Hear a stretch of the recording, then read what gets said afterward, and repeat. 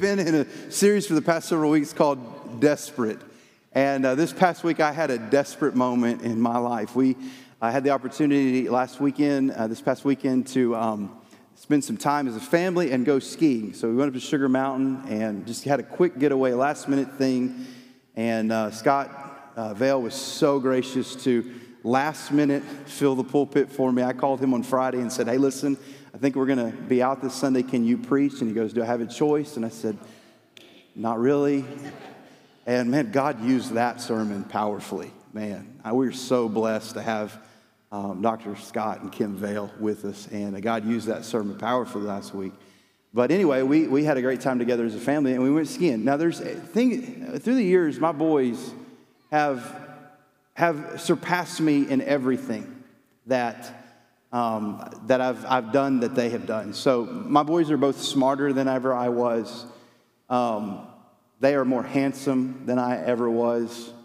They are stronger than ever I was, and they are better athletes. So in every sport that they've played, I played it too, but they've already started playing way better than me. They even know that. And the other day, Hayden said, Dad, there's no way you were ever as good of a baseball player as I am. And I was like, you know what, you're right, but I am more humble than you in that. But anyway, there is one thing still I have on them, and that is skiing. So they just learned how to ski a couple years ago before COVID, and so it's something that I was really excited to be able to show off in front of them. And so I did, and was laughing at them every time they fell, and they saw how fast I could go and how I didn't fall, and was just I was just this proud moment that I can do something better than you can do, and so forth. So we skied, but one of the things they didn't realize is I'm getting tired as we're doing this. This is tiring for me, and so we went down the slope and said, hey guys, I'm going to let y'all take it the rest of the day. I'm going to go ahead and head on in and wait for y'all. Y'all ski as long as you want to. I'll just be in the lodge. Not realize I'm going to be in the lodge because I need water and breath, and just need to rest these muscles that are so worn out right now. So anyway, I ski all the way down, and I really haven't fallen seriously at any point in time in this. And I'm seeing other people helping them out, laughing at them a little bit and all that kind of stuff, kind of being entertained. That's one of the things that entertains you, all the collisions and falls that people have until they get serious and so forth. And so I've come down, I get my skis off, pick them up, and I'm walking in that I'm going to go turn them in. And when I step off the snow onto the concrete, I step onto a piece of ice. And all I saw at that moment, my feet were up here. And they just completely came out from underneath me. And I hit the ground hard and fell. And there were two things that I immediately thought of. One was something popped. And two, that really hurt. And man, my skis flew up. And so I'm in there and I'm like, this hurts. And what was that pop?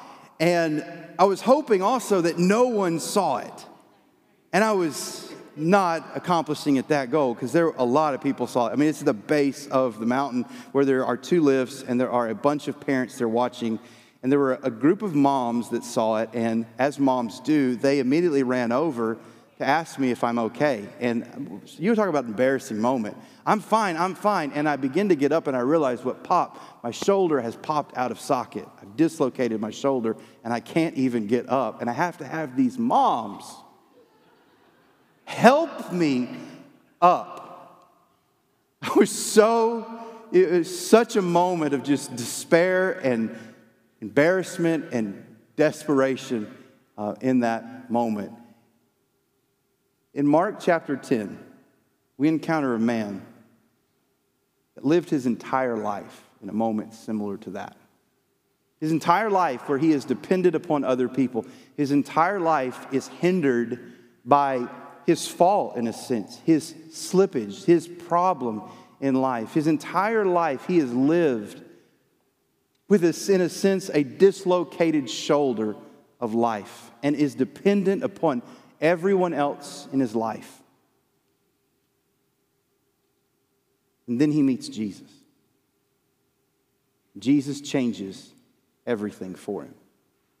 Draw your attention to Mark chapter 10 and stand in honor of God's word. Verse 46, this is Mark's last miracle that he records in his gospel.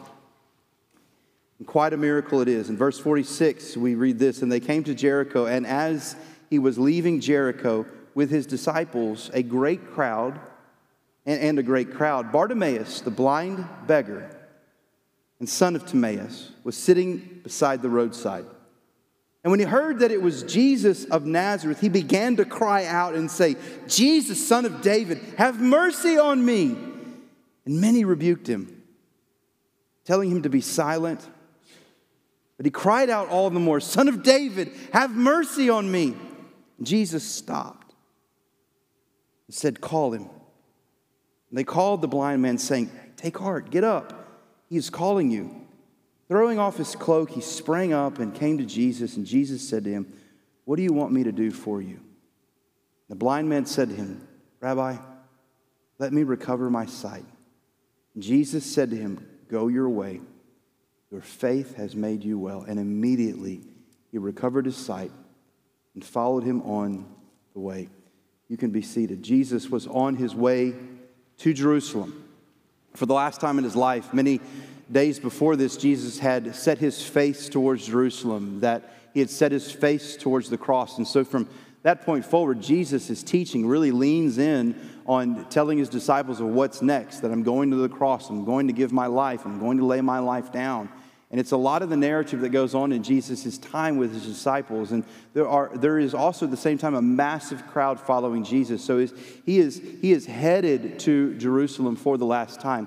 Not on the way to Jerusalem, but a pit stop off to the side is this historic town of Jericho. And Jesus makes a trip to Jericho. And in that trip to Jericho, two remarkable things happen. Two encounters are made. As we come to verse 46 of chapter 10, though it's not recorded in Luke, one of those encounters has already happened, or not recorded in Mark. One of those encounters has already happened, and that is the encounter with Zacchaeus. So Jesus has spent the day with Zacchaeus, and here in verse 46, we see that they're leaving the town of Jericho, and the next encounter happens right here with this man. And here we have Mark's last recorded healing of Jesus. The crowds were at the peak in Jesus' ministry. After 3 years, Jericho had never received a visit from Jesus.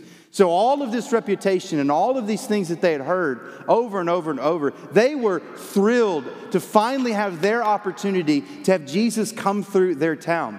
And we know in the story of Zacchaeus how big that crowd was, because Zacchaeus was a wee little man and he had to climb the tree in order to see over the crowd. So there's a massive crowd of people and excitement in that place that day. So lots of people following Jesus. And all we know of what happened in that day is that Jesus spent time with Zacchaeus. It changed Zacchaeus' life. And as he's leaving, this encounter happens right here with whom we're introduced to as Bartimaeus. And all we're told about Bartimaeus is that he is blind, begging, and sitting.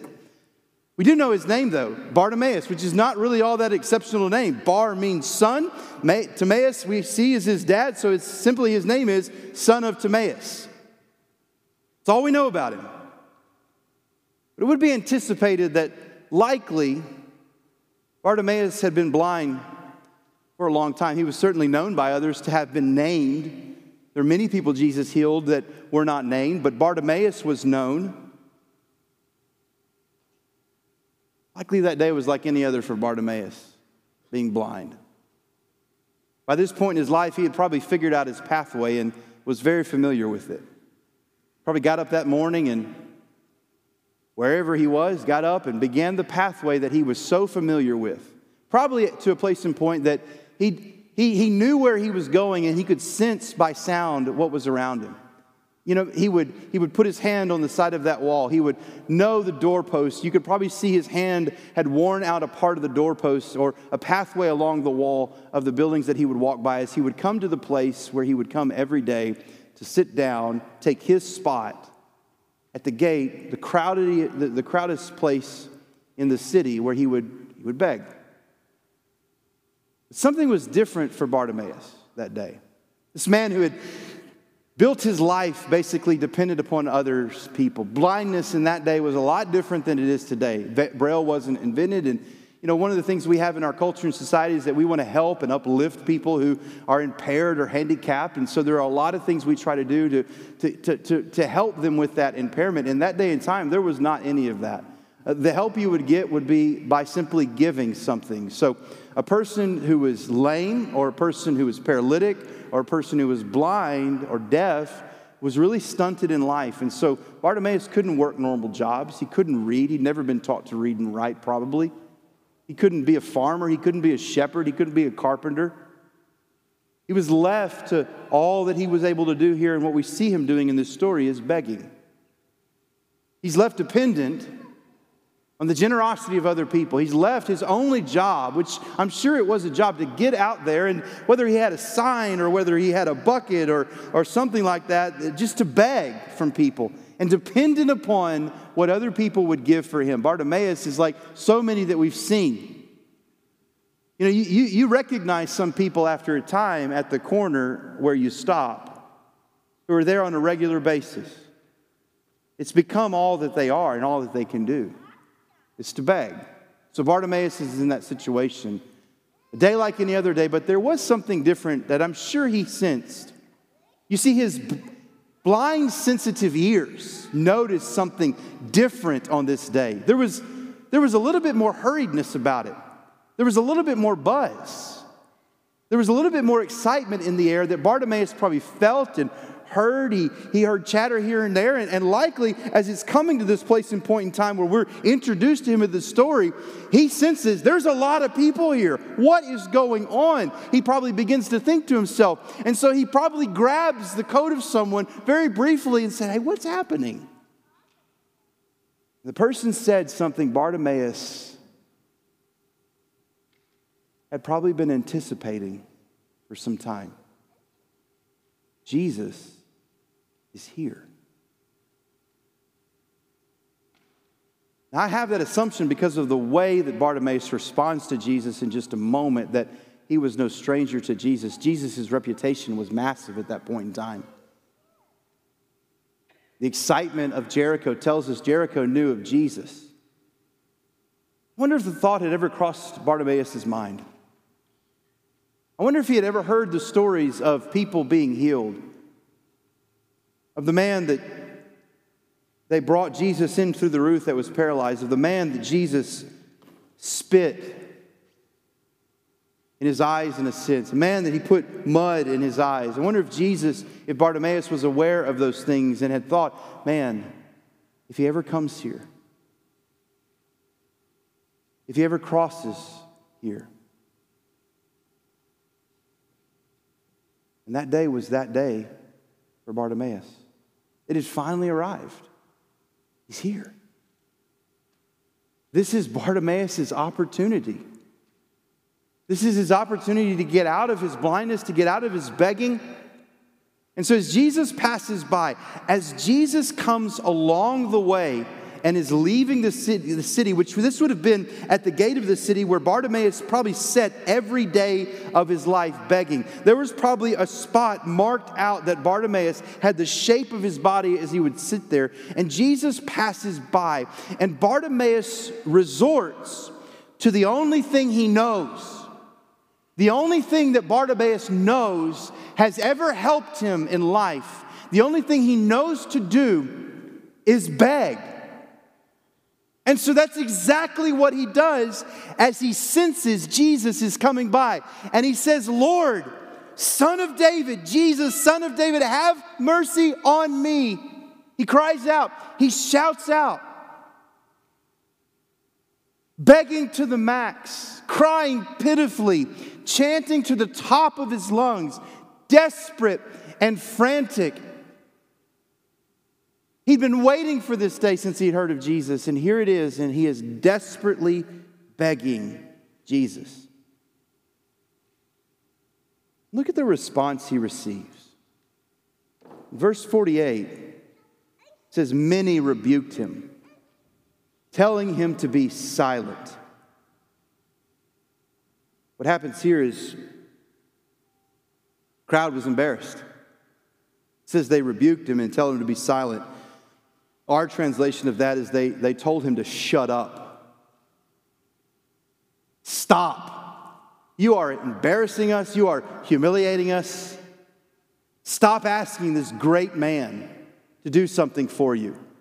We're trying to impress this man. We're celebrating a king. Haven't you heard us shouting, Hosanna, Hosanna? We don't need you ruining this moment for us. The crowd treated Bartimaeus so often the way that we treat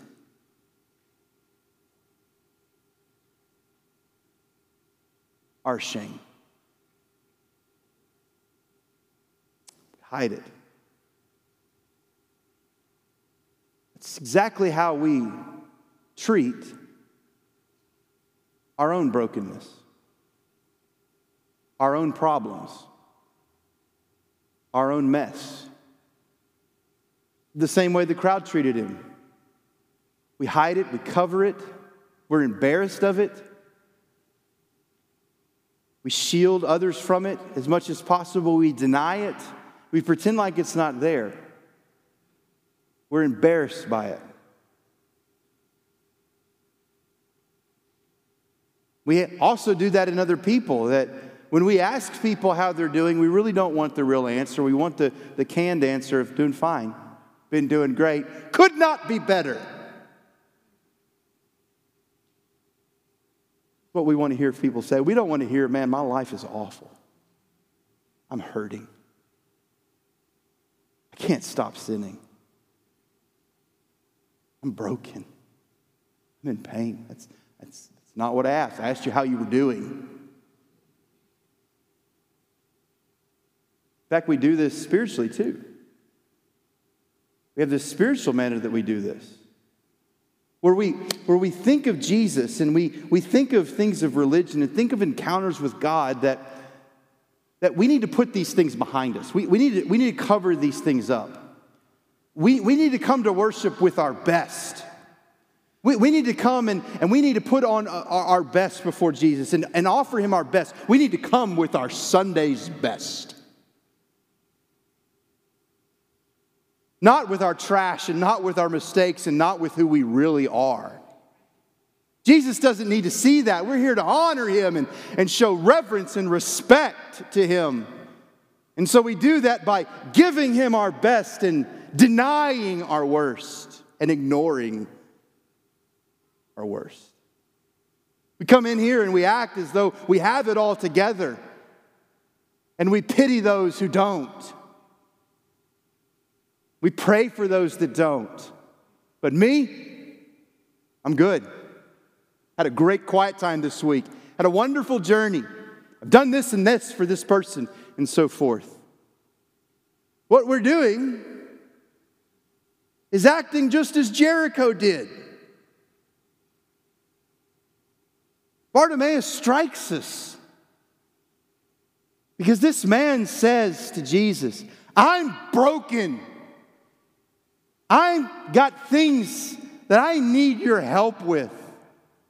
I'm desperate. I have no one and no way. You are the only one that can help me. He is begging, and he is shamed, and he is rebuked for that.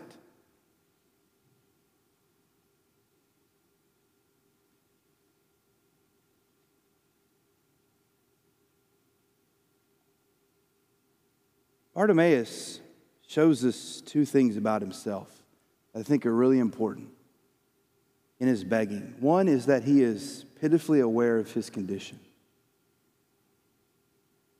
Bartimaeus is aware that he's blind, and he is aware that he is broken, and he is aware of how much of a mess he is in. Unlike so many who are in spiritual darkness and who are in denial, he knew what his problem was. He saw his blindness. He saw what Jesus could heal and fix. To truly confront sin within us is a devastating experience. To truly face our brokenness, to truly face our mistakes and failure is an experience that none of us want to go through. And you know what? We kind of have made religiosity, and for lack of a better way of saying it, Christianity and churchianity, where you can completely avoid it. You don't have to deal with it. We're going to talk about great things and good things, and the goal of the church is to make you feel good when you leave. That's a wonderful thing to feel good, but not everything in this book makes us feel good. There are things that we need to confront and deal with. It's a devastating experience to come face to face with your depravity and your humanity and your brokenness, and when other things break you. But it's an experience that brings grace, because listen very closely to how Jesus responds to this blind beggar. Verse 49, Jesus stopped. And he said, call him. Jesus stops, which is actually quite remarkable because Jesus was in a hurry. In verse 32 of chapter 10, we see that Jesus was walking ahead of the disciples. He was on a mission. He was on a pathway. He was headed to the cross. He had a big week, the biggest week of his life that he was about to face in Jerusalem as he was betrayed and tried and crucified and would resurrect, raised from the dead. Jesus was determined. He was walking fast, hard-headed to Jerusalem, but here at the begging and shame and brokenness of this blind man, he stops. Christ rejoices to meet such clear self-understanding in this man, and listen, and in you. Christ is not listening so much at your best. He is not impressed by your good parts and your wonderful parts. He is not going to work and act and feel as worshiped by you and me when we just simply bring him our best. He didn't come for your best. He came for your worst. And his ears are attentive and his eyes are on those things. Bartimaeus sees his awful condition, his blindness, but he also sees something other remarkable. He sees into the person of Christ. He has an incredible insight into who Christ is. Bartimaeus, notice what he says. He cried out in verse 47, Jesus of Nazareth. He knows his name. He knows where he's from. And he says, Jesus, son of David, have mercy on me. And then in verse 48, they tell him to stop, and he continues on over and over and over. Jesus, son of David, son of David, son of David, son of David, have mercy, have mercy, have mercy on me. This is the only time in the Gospel of Mark that Jesus is referred to as the Son of David. From Mark's record, Bartimaeus is the only one he shares that called Jesus the Son of David. The statement Son of David is equivalent to being called the Christ, the Messiah. It leans into all of the messianic prophecies of Jesus. But by voicing David's name, it increases and loads the royalty and nationalistic ideology behind the Messiah. From an outsider's perspective, from an outsider of the disciples, this is a remarkable statement to make of Jesus, especially from a man who we know has never read with his own eyes any sort of Old Testament scroll. Can't see. It's remarkable that he would say no other onlooker has interpreted Jesus with such messianic language and such prophetic language. So he is either flattering Jesus or attempting to flatter Jesus by, no one else called you this, but I'm going to call you this because it might stop you and impress you. Or he's recognized something that no one has said yet.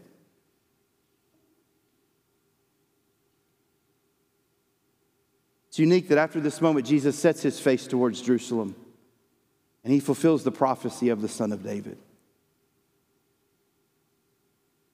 But this is the man that lets it out of the bag. He understands something of who Jesus was. This is not just a healer. This is not just a teacher.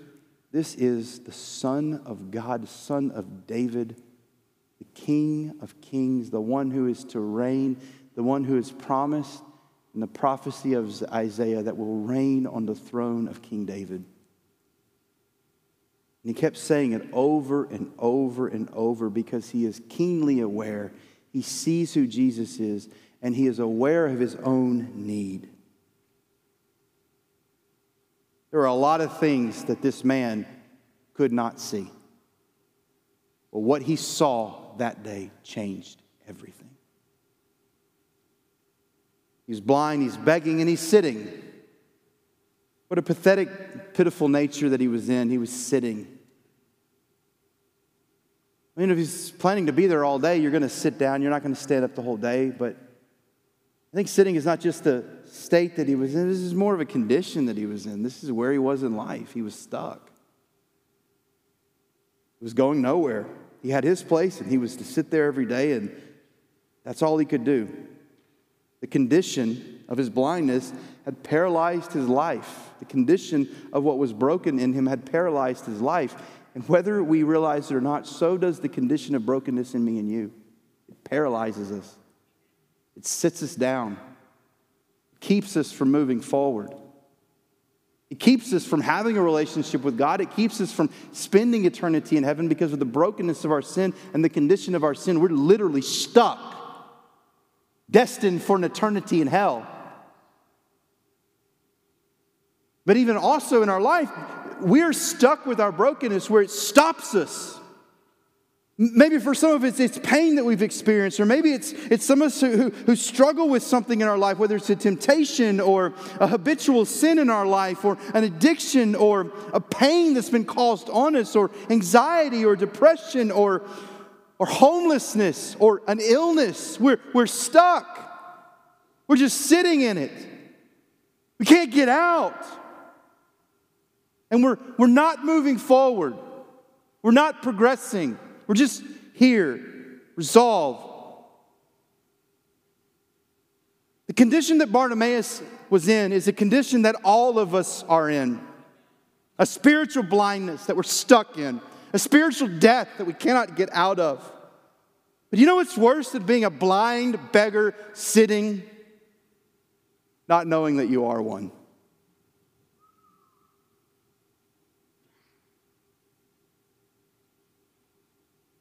We need to open our eyes who we really are.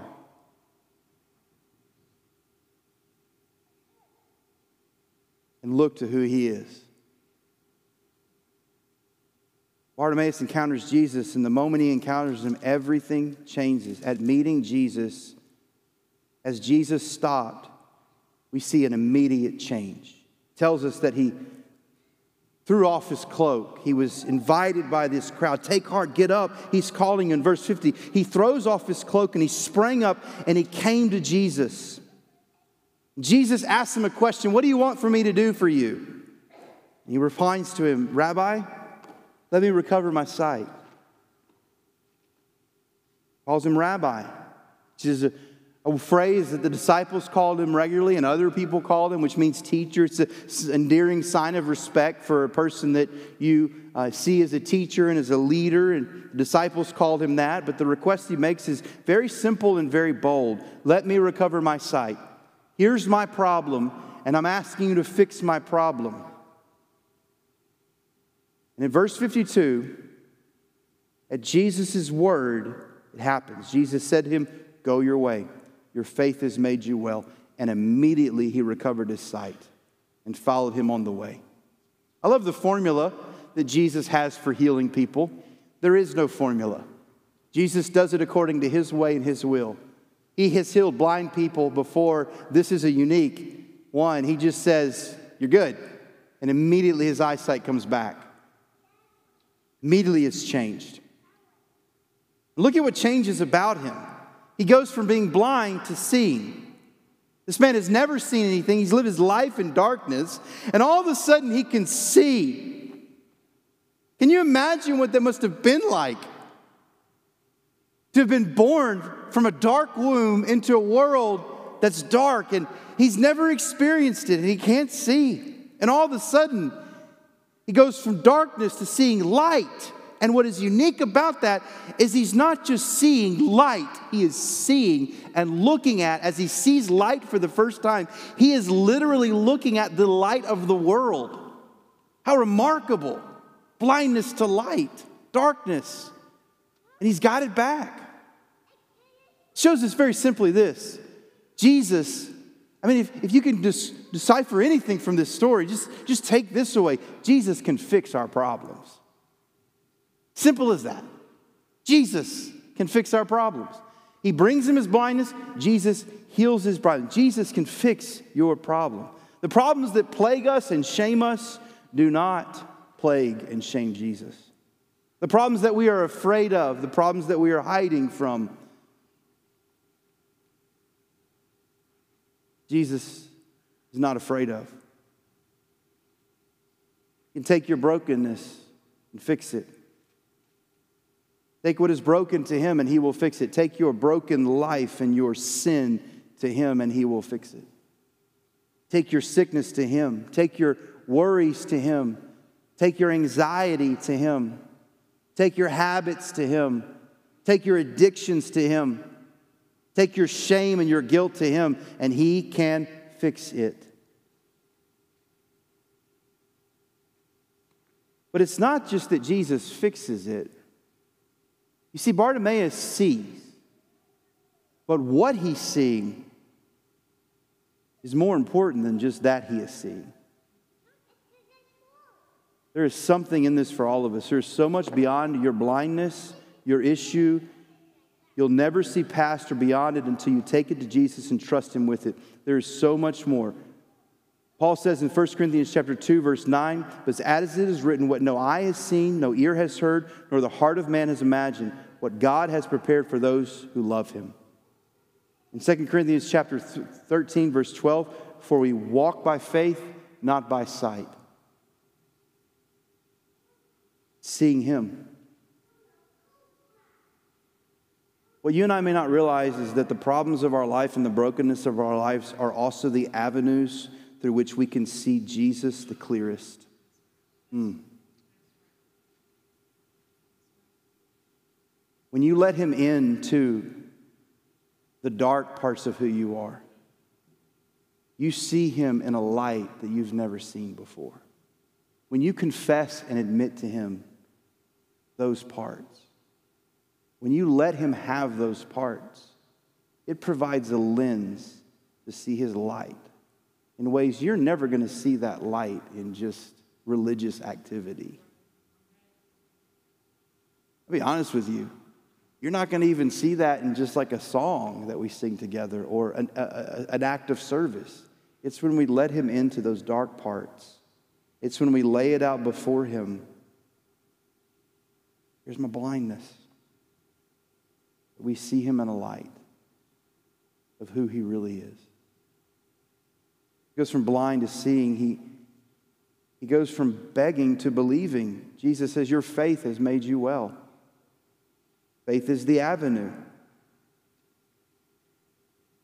Bartimaeus asked him and he believed him. Jesus acted.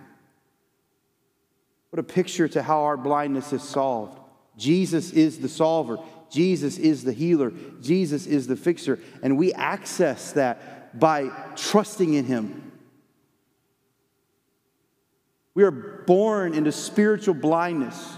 We are destined for depravity, and we are destined for eternity in hell. And Jesus, through his cross, offers the solution and salvation, and we receive that through faith. Our faith in him heals us. And it's no different for whatever you're facing. Your trust and your faith in him brings healing. Remember the story of, it's not too many days before this that Jesus encounters a man who has a demon-possessed daughter. There's this whole issue of the disciples who can't heal her. And Jesus says, man, if you'll believe, she'll be healed. And then the man says, I believe, Lord, but help my unbelief. It's our faith in him, our believing in him, our trusting in him is our way through. He goes from begging to believing, from blind to seeing. And then look at this last part. We see it here in verse 42. So he immediately recovers his sight. And notice this, and followed him on the way. When we met Bartimaeus, he was blind, begging, and what? Sitting. When we leave Bartimaeus, what is he doing? Following. This guy goes from being a begging, blind sitter to a seeing, believing follower. He goes from nowhere in life, stuck in life, to following Jesus. He goes from, his purpose is resolved to just be this and do this. A blind beggar sitting. All he can do, the best he can do, the only thing he could do to help himself is to ask people to help him. He is so stuck and meaningless and pointless in life. Can you imagine the agony that Bartimaeus had to go through every day as he drug himself up off the bed and crawled and felt his way back to the place that he was resolved and nothing would ever be different for him? You know, I bet you can, because some of you feel that way in life. That there's nothing you can do. You're stuck. You're where you're at. What's the point? What's the meaning? What's the purpose? See, that's what Jesus gives us. Purpose.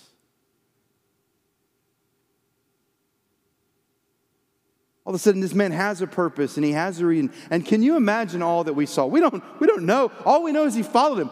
Where was he going? Immediately in chapter 11, he's going into Bethany, which is into Jerusalem. Bartimaeus has never seen anything in his life. And do you know what the first thing he sees? He sees everything that Jesus goes through that week on the cross. Bartimaeus is there as everyone's shouting Hosanna and Jesus is riding in on that donkey. Bartimaeus is there, the temple daily with Jesus. Bartimaeus is probably outside the room. We don't know. Maybe even Bartimaeus was helpful in trying to get everything that was needed for the Lord's Supper that night. Bartimaeus saw it. Bartimaeus was there in the courtyard as the crowd shouted, "Crucify him, crucify him." Bartimaeus was likely there on Golgotha watching the man who just a few days before healed him. Bartimaeus was part of the group who saw the resurrected Jesus. There's no doubt in my mind that Bartimaeus was part of that group in Acts chapter 2 that was praying and worshiping when the Holy Spirit of Jesus fell upon that place and the church was begun. His life had a meaning and a purpose because of Jesus. That's what Jesus does for us. He fixes our problems. He changes our lives. He takes us from begging to believing and from sitting to following. He gives us an up-close look. I want to tell you two things you and I need to do with this message and with this story of this blind beggar. First thing is this. We have a choice what we say.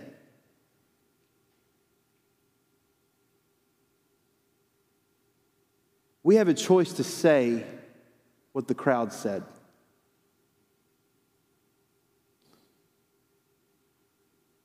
When Jesus came and the crowd heard Bartimaeus, what was the first thing they said? They rebuked him and told him to shut up.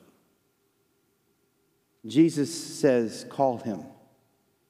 And listen to what the crowd says next. Take heart.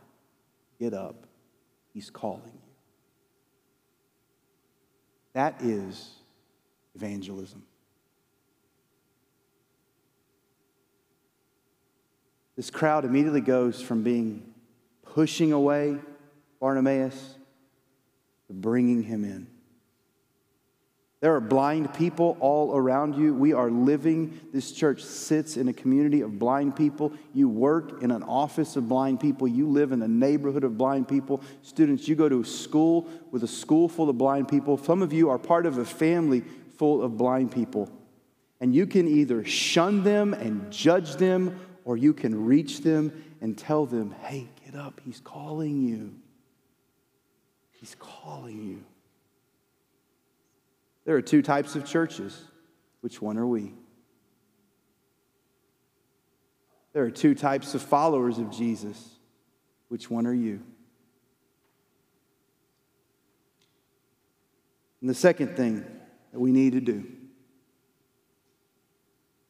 we need to cry to him just like Bartimaeus did. Jesus, Son of David, have mercy on me.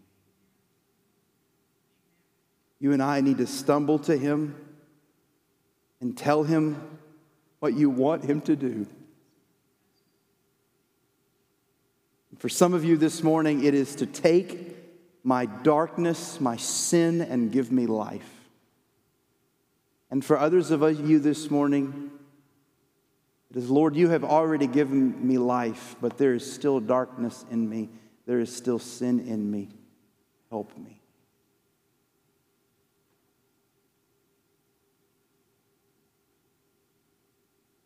Jesus was passing through Jericho. It was chance. It just happened to be. It was a unique moment for that city. It was a life-changing moment for Bartimaeus. Jesus never went that way again. It was the only and last time.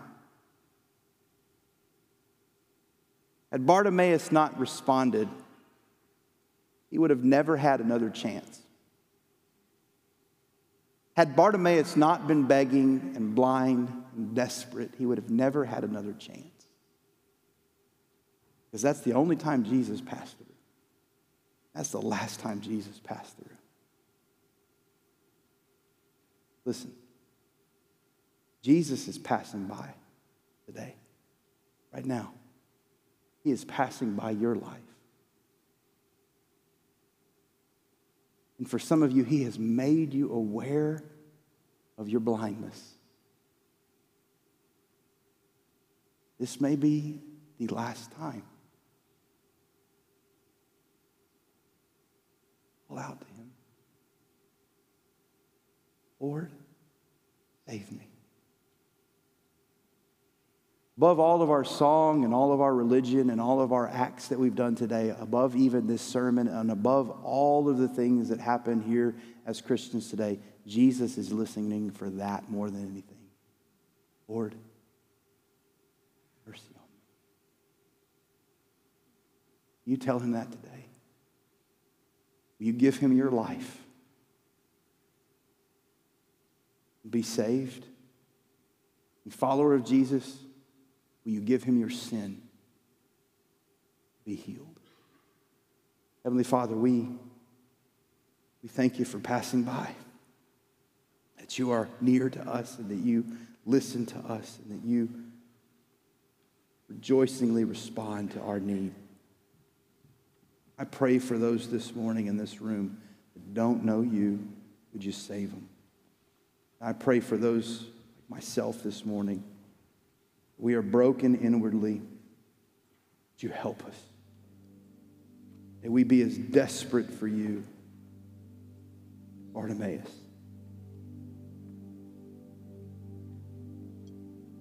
But Jesus is passing by. He is moving by your life. And for some of you this morning, you need to place your faith in Jesus. You need to be saved. This could be the last opportunity, the only opportunity you're allowed. It is not by chance that you are here. It is not by chance that Jesus is calling you. I'm here today to tell you Jesus is calling you. Get up. Get up. Tell him what you need. You can do that right where you're at. Tell him what you need. Tell him, Jesus, I need to be saved. Jesus, I'm a sinner and I need you to forgive me. Come into my life, Jesus. Tell him that. He will answer that right now where you're at. He will save you and change you. He will transform and change your life. He will make light in your life. Tell him that. If you'll pray that to him, if you'll tell him, Jesus, save me. Jesus, forgive me of my sin. Jesus, come into my heart and save me. He will save you now.